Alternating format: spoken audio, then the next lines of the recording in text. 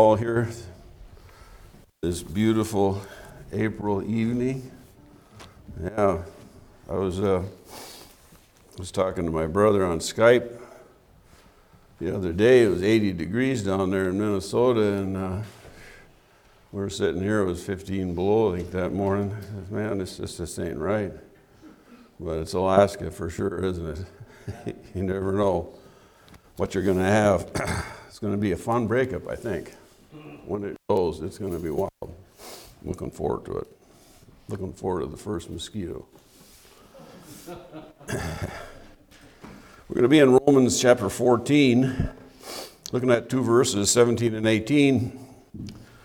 Last Sunday, Pastor Demlow, in one of his messages, he referenced the kingdom of God, and he talked a bit about it, and spoke of some aspects of it. And it just happened that, well, from before I got that week of crud, I started working on this portion of Scripture about the kingdom of God. So I put it on the table, and I've been working on it. I've had a good time studying it. There's not a lot of startling truth that you're going to hear tonight, but it's some good basic Bible truth about God and His kingdom, what it is. And Paul puts a very, very, very good definition of what it is in these couple verses. Let's go ahead and read in Romans 14:17, beginning. It says, "For the kingdom of God is not meat and drink, but righteousness and peace and joy in the Holy Ghost. For he that in these things serveth Christ is acceptable to God and approved of men." Let's go to the Lord again, and then we'll continue. Oh, Lord, I thank you for blessing me as you have these days with your special presence in my life. I thank you, God, for holding up this old soul as I meander through life. Thank you for all the times I fell down and for all the times you picked me up. I thank you for looking over my shoulder, watching out for me as I seek to know you better, God, and as I seek to know your will for my life. Let it be that we'd all have that heart, Lord, to be surrendered to your will, and that we would seek to know it and then to live it. Lord, for the ministries that come before our church, let it be found that we could be ever faithful in supporting them and being behind them and actively participating in. For surely it's not about us, but it's about you and the souls of men that we're in contest for. Let it be that we could know a special blessing this moment in time as we put our eyes to this portion of Scripture, as we draw some truth from it that we can apply to share with ourselves for our own knowledge and to be able to share with others. In Christ's name I pray. Amen. Again, the Bible says, for the kingdom of God is not meat and drink. So it's not something in the physical sense. What's being talked about here is the spiritual kingdom of God. And it defines what it is.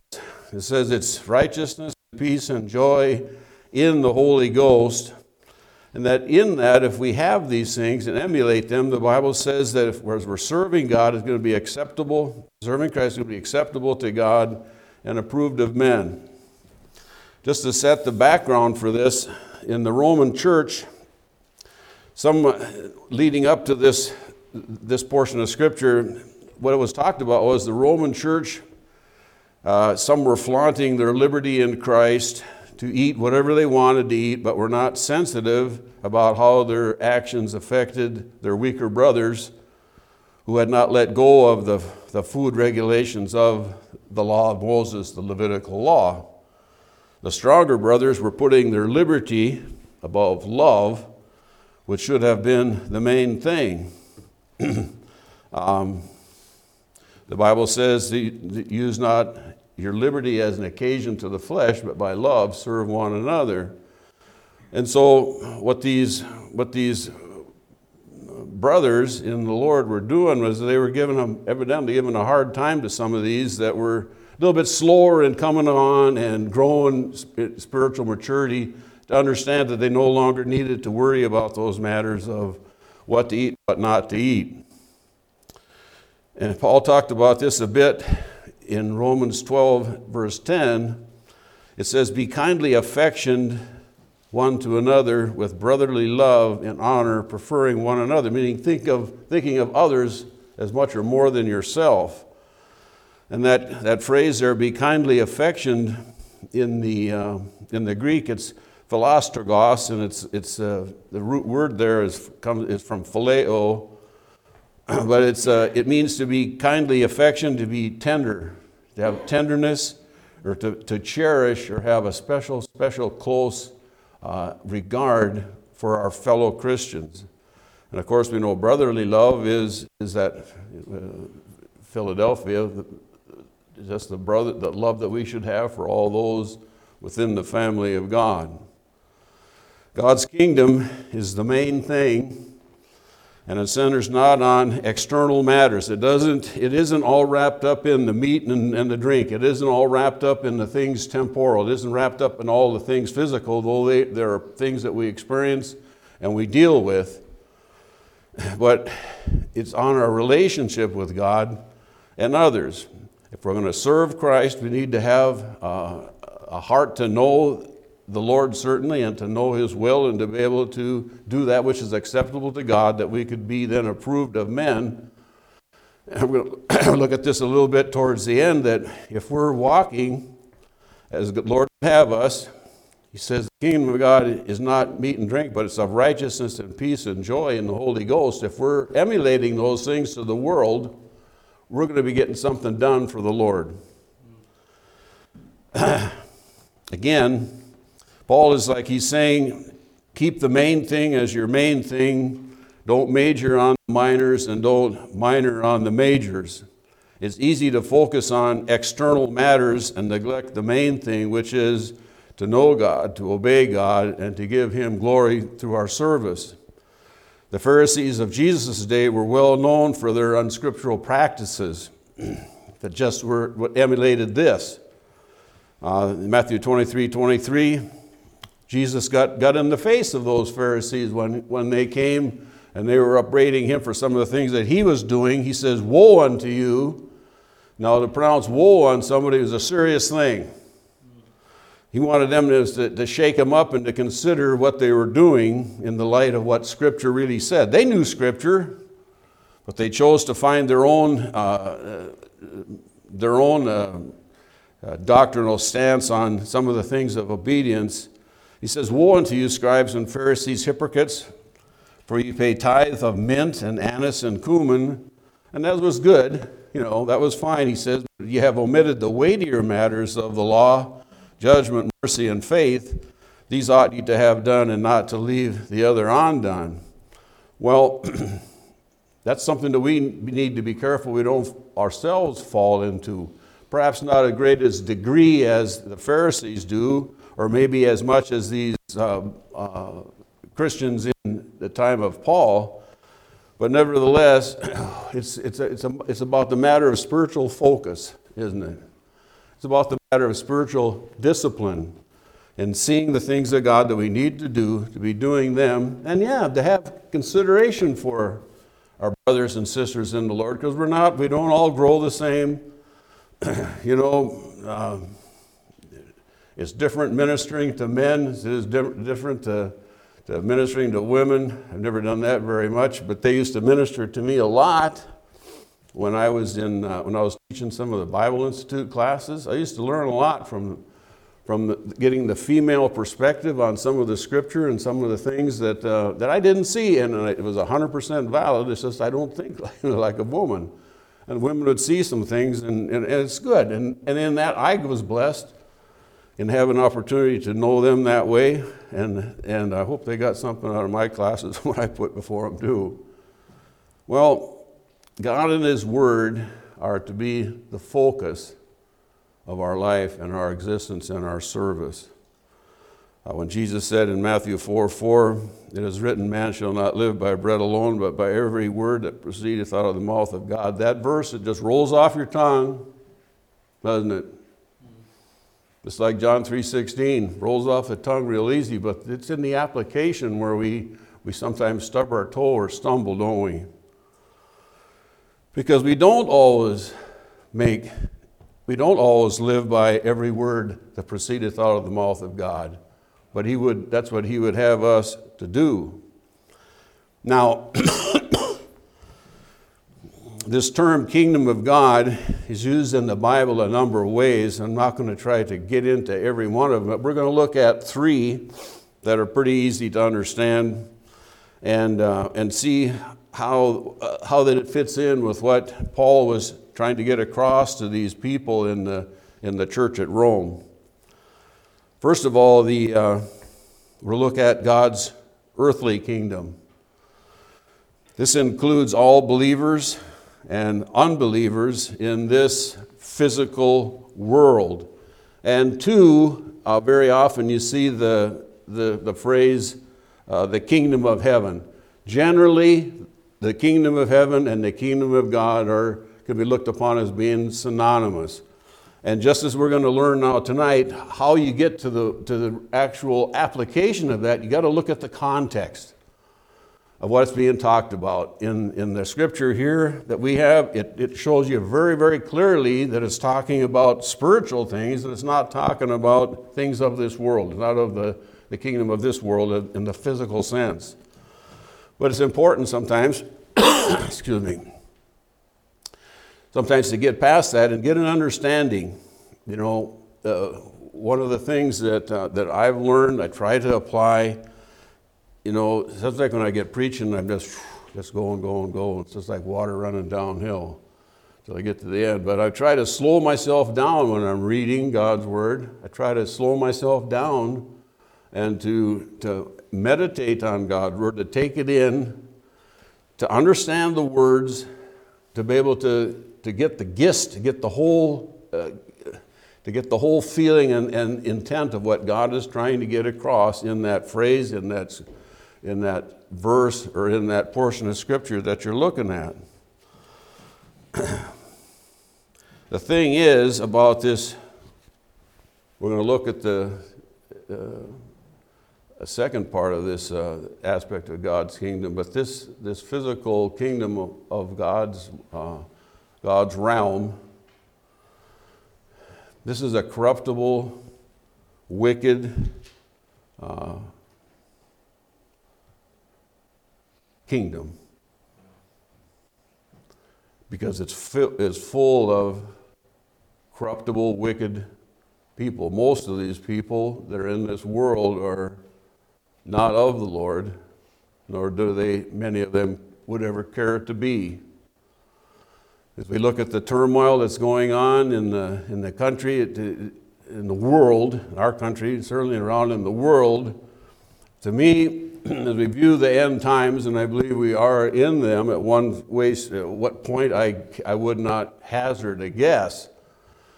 But to me, it's just like when you put the pot of water, or you put the pot of stew on the stove, and you turn the heat on, and you know you can turn that heat up, and it'll turn it up a little more, and it'll turn it up a little more, and turn it up a little more until you get it right where you like it, or when it's boiling or something. But the way I look at the things going in the world, it's like it's the temperature and the tenor of the times, the zeitgeist, spirit of the times, is getting more and more wicked. It's just as there's less and less moral, spiritual restraint in our country and across the world. You can't hardly go a day without another mass murder shooting someplace. Schools, you know, it seems like I wouldn't want to be in school today in the public schools. Because the wickedness of men is becoming greater and greater in this physical, finite realm. To boil it down and to put it in a nutshell, God's kingdom is the realm where He rules and we submit to His rule and authority. His sovereignty or right to rule is established by He being as our Creator. And what a wonderful kingdom God has created for us to enjoy the wonders of His creative genius. I like Sister Amy puts those creation moments in the bulletin. And I send them in. I know Brother Seth takes them into the jail. I send them to all the guys that we minister to through the mails and so on, because it's important to see that the intricacy of God's creation and His intent and His design, it could not come by chance or through evolutionary doctrine as they teach in the schools. And most people are sold into that. But when you can give them something to look at and make people think about the right way as opposed to the wrong way, I believe you're getting somewhere. And I thank you for that. Keep them coming. I like seeing them, because I learn a lot too. I like reading about that aardwolf. That's an amazing creature that God made. Well, the Bible says in Psalm 8, verse 3, the psalm writer said, "When I consider thy heavens, the work of thy fingers, the moon and the stars which thou hast ordained, what is man that thou art mindful of him, and the son of man that thou visitest him?" Have you ever just stood out and looked at a starry night, or have you ever looked upon a scene out in nature and just been humbled by the presence of God? To me, it's just so awesome. I've been afforded to live in this state, for 40-some years. I've worked in parts of the state in the Wrangell Mountains where it was just so absolutely beautiful in all the scenery, the glaciers and the rivers and just the openness and the pristine nature of it. And so many times I was just humbled as I looked upon it and considered my God who made all that. And He even made that and created some of those things just for me to view and to wonder in. When we consider all this and who we are compared to God, it's good, because it puts us in the position that we need to be before our God. We need to get off the throne and keep Him on the throne of our life. Isaiah 40, verse 28, it says, "Hast thou not known, hast thou not heard, that the everlasting God, the Lord, the creator of the ends of the earth, fainteth not, neither is weary. There is no searching of His understanding." You can't understand everything about God, though we can certainly try to, as we learn what we can through His Word, and we can learn as we view things in nature, and we can grow and understand more about His creative self. And understand, that as wicked as this world is, that we as believers, we have the responsibility to take light to these people. That, as it says in our scripture there, just as we're to be approved of God, we're to be acceptable to God, we're to be approved of men.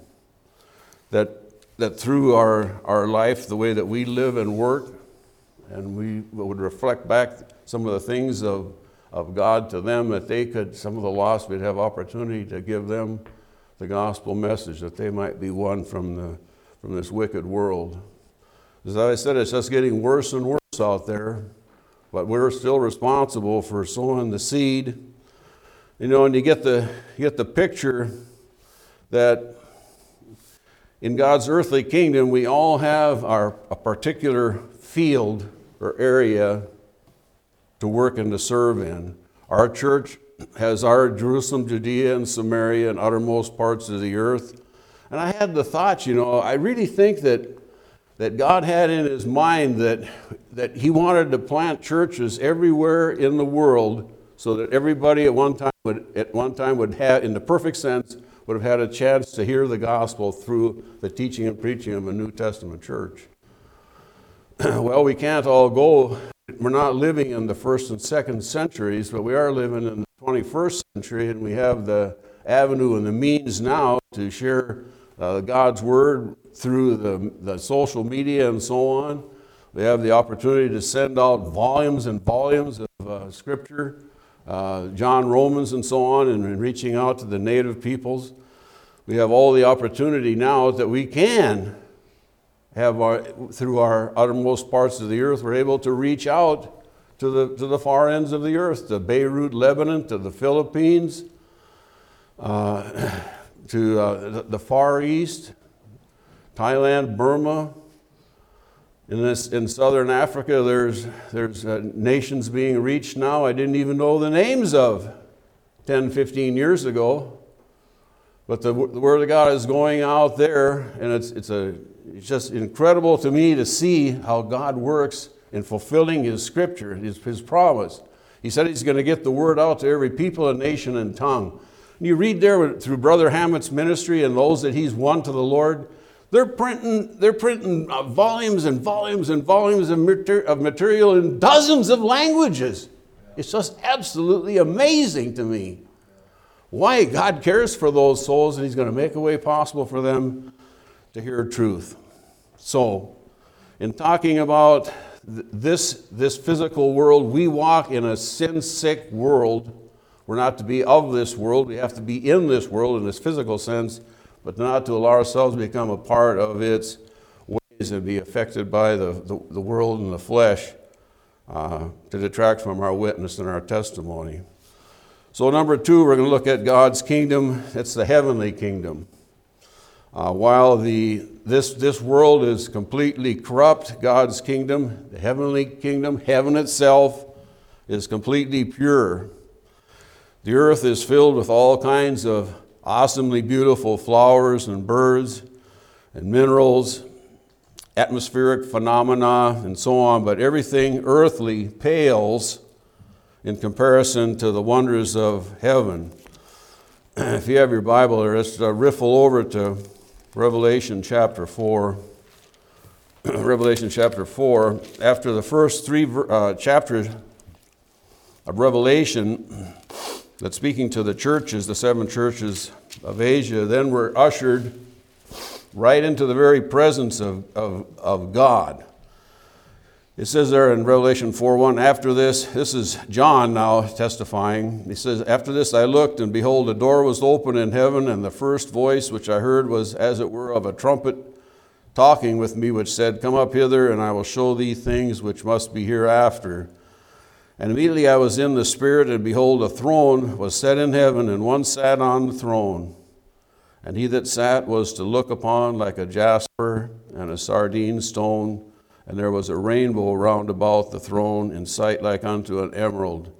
And round about the throne were 24 seats, and upon the seats I saw 24 elders sitting clothed in white raiment, and they had on their heads crowns of gold. And out of the throne proceeded lightnings and thunderings and voices, and there were 7 lamps of burning before the throne, which are the 7 spirits of God. And then it goes down to the end of that chapter, and those 24 elders fall upon those 4 angelic beings, those beasts. Thou art worthy, O Lord, to receive glory and honor and power, for that's created all things, and for thy pleasure they are and were created. Can you imagine stepping into heaven one day, and there's God on his throne, and his glory-circled throne. It says it's as emerald. I believe that we'll be able to, green is the color of life in our world, right? And I believe that we'll see every facet, every shade of green being reflected around God's throne. Can you imagine the light show? It'd make the northern lights look pale. But that's something because of God's glory, and we'll have a chance to visit that and to experience that. In 1 Kings chapter 22, verse 19, it says, and he said, hear thou therefore the word of the Lord. I saw the Lord sitting on his throne, and all the hosts of heaven standing by him on his right hand and on his left. And so we'll be able to meet and see all the saints of times past, be able to meet angelic beings that have known God from the first day of creation. We're going to be able to experience things beyond our comprehension. To be in the presence of God itself will be so marvelously humbling and awesome. I can only imagine, as one man said, he said, I can only imagine that I'll spend the first 1,000,000 years on my knees before God, proclaiming Him in my love for my God and my Savior. And I could say it might be the same for me too, for I'm certainly not worthy of anything of that part of heaven. But that God reached down and saved me those years ago, that I could have the hope of beyond something physical, that when I walk out into the spiritual plane, it'll be right into the very throne room of God. In Psalm 53, verse 2, I put this verse in here. It says, God looked down from heaven upon the children of men to see if there any did understand that did seek Him. And the Bible says that none did, no, not one. The picture I want to get for you, if there anybody lost in here, is that God is looking down right on you right now. Not even right now, but all the time. God is looking upon your life, and He's watching you, and He wants to see you. He sees the things that you do wrong. He sees every time that you disobey your parents. He said any time that anybody has disobeyed God's word or God's law in thought and word and deed, God is aware of that, and He's going to hold you accountable for the things that you've done in this existence. If you want to get to heaven, you're going to have to get there through the merits of the Son of God, the Lord Jesus Christ, and nothing of your own. Get serious. Life is short, and then judgment comes. Don't be caught in this existence without God as your Savior. And the third aspect of the kingdom of God, it's in the heart of believers only. Again, from our text, it says,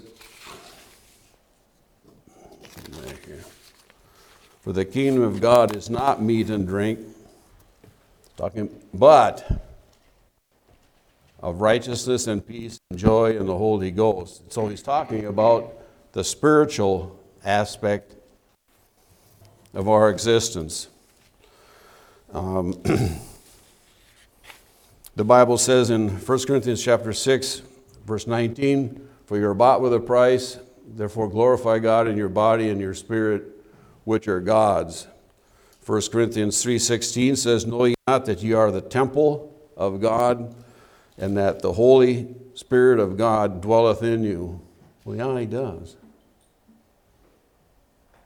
It's the Holy Spirit that gives us that earnest, that gives us that knowledge of the change that took place in us when we repented and believed on Christ as our Savior. No lost person, however zealous, can truthfully claim to be indwelt by the Holy Spirit of God, because God will not indwell a sin-sick, filthy soul, a being. How does it come that He indwells us? Well, this is the way it works. The Bible says in Titus 3:5, not by works of righteousness which we have done, but according to His mercy He saved us by the washing of regeneration and renewing of the Holy Spirit, the Holy Ghost. And so this is what happens. The moment in time that we come under the blood, that sin nature, the sin nature doesn't change, but the sin that our spiritual self that has been dead in trespasses and sin has been brought to newness of life, and that He cleanses us of that sin, and He's able to move in. He's able to move in and then to be one with us. You know, I think more and more I make too light of that fact that the Holy Spirit is in me right now, that He's in you as a believer right now. And that how often do we despite to the Holy Spirit when we willfully sin, especially when we are guilty of presumptuous sin, but any time that we sin, bringing the Holy Spirit to grief. The Bible says, grieve not the Holy Spirit. Well, the Holy Spirit He grieves when we sin, because He cares about us. He loves us, and as a child of God, He is going to deal with us as a parent to bring us into conformity to His will.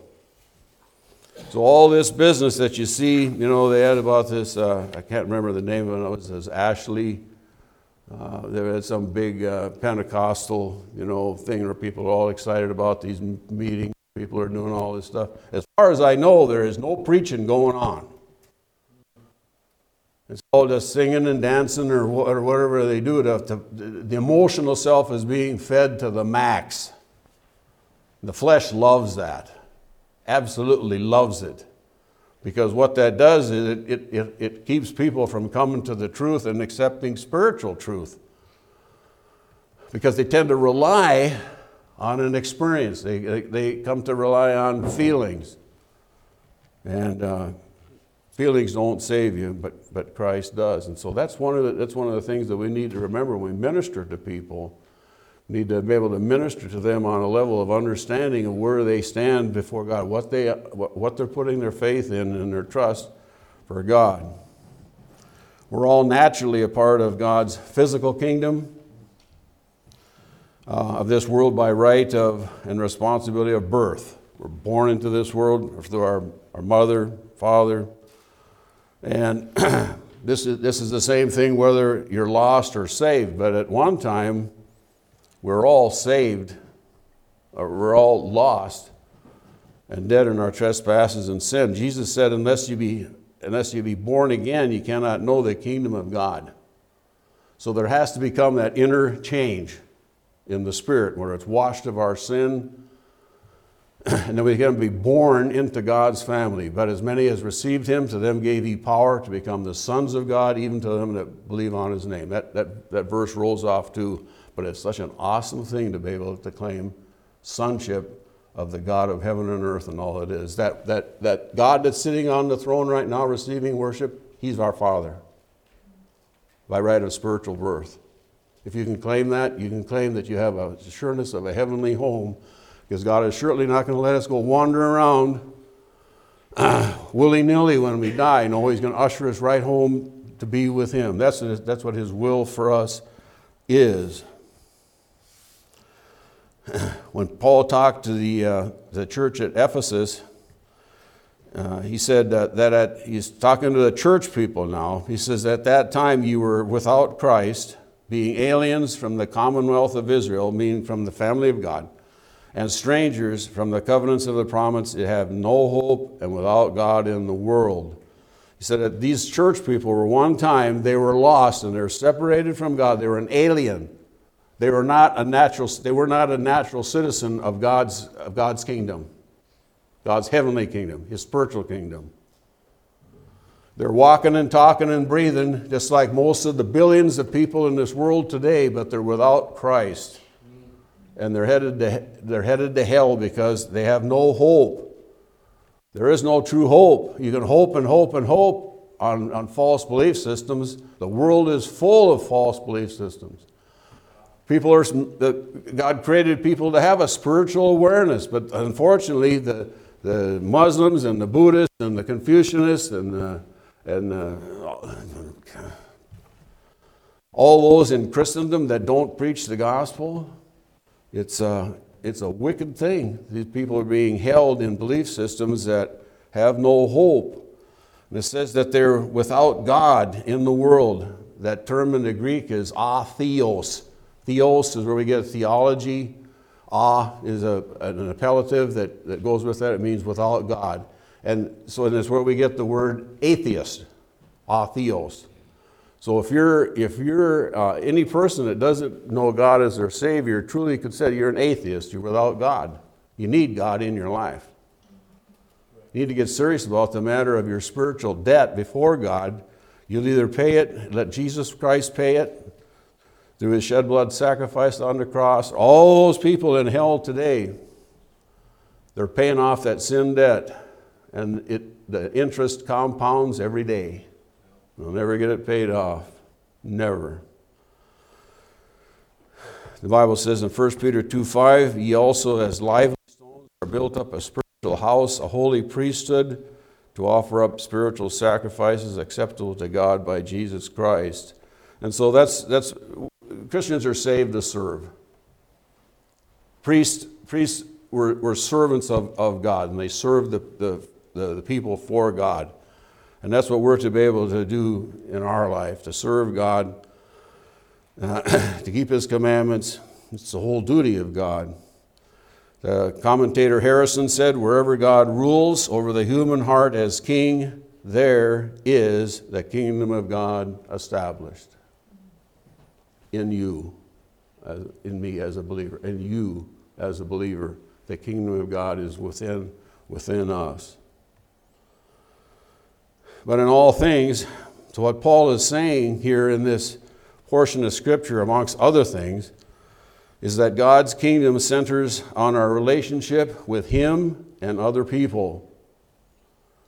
Both the physical and the spiritual kingdoms are involved here, but the spiritual must come first.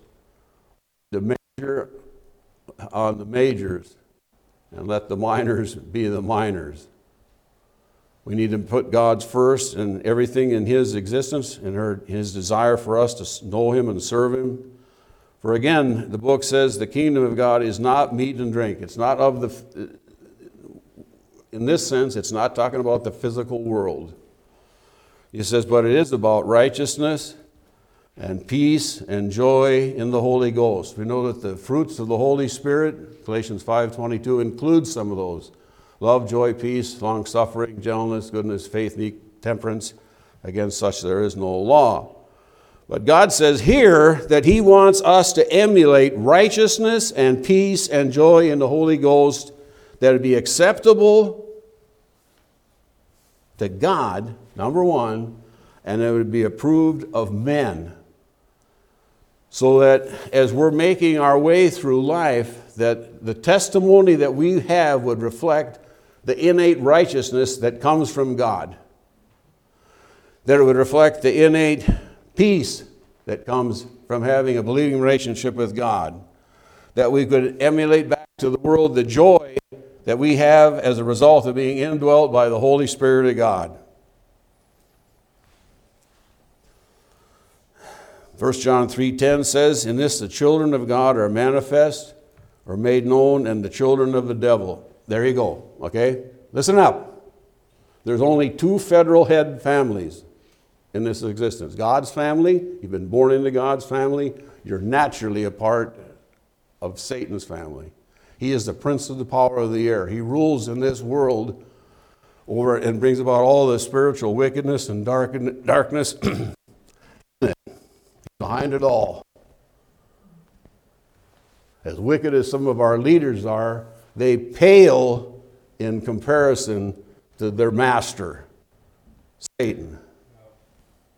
While God is willing that none should perish, but that all would come to repentance, Satan's will is that all would die in their sins and one day join him in the lake of fire with burneth as fire and brimstone. Why? Because he wants to take whatever glory he can from God. But God is going to be glorified through His children, through us, for you and for me. Here's an interesting thought. We're all naturally born into the devil's family, and we share his ungodly attributes. We lie, we cheat, we steal, we take his name in vain, we rebel against authority. We're not perfect. The Bible says, God said, be holy as I am holy. That's the standard He has set. But the flesh doesn't care about that. The flesh just wants to feed itself. And so the lost person is without righteousness and true joy and love. But when you're born again into God's family, you acquire His righteousness and His peace and His joy as a result of the indwelling of the Holy Spirit of God. And again, God wants us to exemplify these fruits of the Spirit as we minister for Him to the lost souls of men. We need to be different. If we can demonstrate or we can show these things to the world's people, they're going to wonder why, because they're not naturally like that. And so consider what Paul wrote in Romans 5:1-2. He says, therefore, being justified by faith, we have peace with God. It's that peace that passes all understanding. I've tried to describe it to audiences, in the jail, and tried to in one-on-one Bible study and so on. I've tried to describe what I have in my inner in our being that I know that I am right with God, that I have peace with Him, and that I have the promise of heavenly home. But you can't describe it. I mean, I just can't. I can tell about it, but I can't tell them what I feel and I know adequately. But you try to show people that that's what they need. We have peace with God through our Lord Jesus Christ. Also, we have access by faith into this grace wherein we stand. We have His divine enablement to be able to be all that we can be for Him. And we rejoice, we have joy in the hope of the glory of God. Heaven is that's the kingdom that we're headed to, God's kingdom of heaven, when we leave this existence. So the result then of being, we rejoice, we have joy in the hope of eternity with God in heaven, and having this joy, this motivates us to share the gospel of our salvation with others. So even as in John 4:24 says that they that worship Him must worship Him in spirit and truth, so must we also serve God in spirit and in truth, following after the dictates of His word as much as we're able to. Righteousness, peace, and joy that we have as believers can be a great testimony to the lost around us. And we should be able to do that if we're surrendered to the will of God and we allow Him to work in and through us, and to rejoice in what we have in God our Savior. Most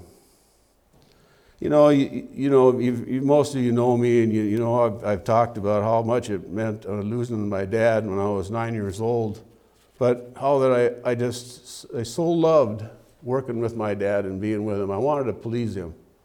I loved him so much. I worked with him as a wonderful thing on the farm. You're all busy doing stuff. And I could work with him. I wanted to please him because I loved him so much. Well, I have that same thing even in a greater sense for my Heavenly Father. My other father's dead. He probably wasn't saved.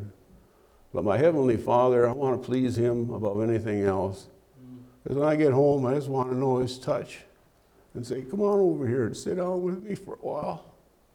I'm going to talk to you. That's something that you can have if you know Christ as your Savior. If you don't know Him as your Savior, what's holding you back from putting your faith and trust in Him? There's no greater thing than to have that peace that passes all understanding. That have the sure confidence that you go through life, and you're going to run into stuff. Everybody goes through stuff in life. When the older you get, for me, the tougher it gets. But God is so good to me. He carries me along. He picks me up. He's never failed me, though I've failed Him very, very often. But I just pray that if any person doesn't know Christ as their Savior, young or old, you make this the moment in time to confess your sins and go from the family of the devil, be born into the family of God. Have that precious gift of salvation you can never lose. And you can rejoice with God as your Savior. Okay. That's all I've got for tonight. And be serious about this.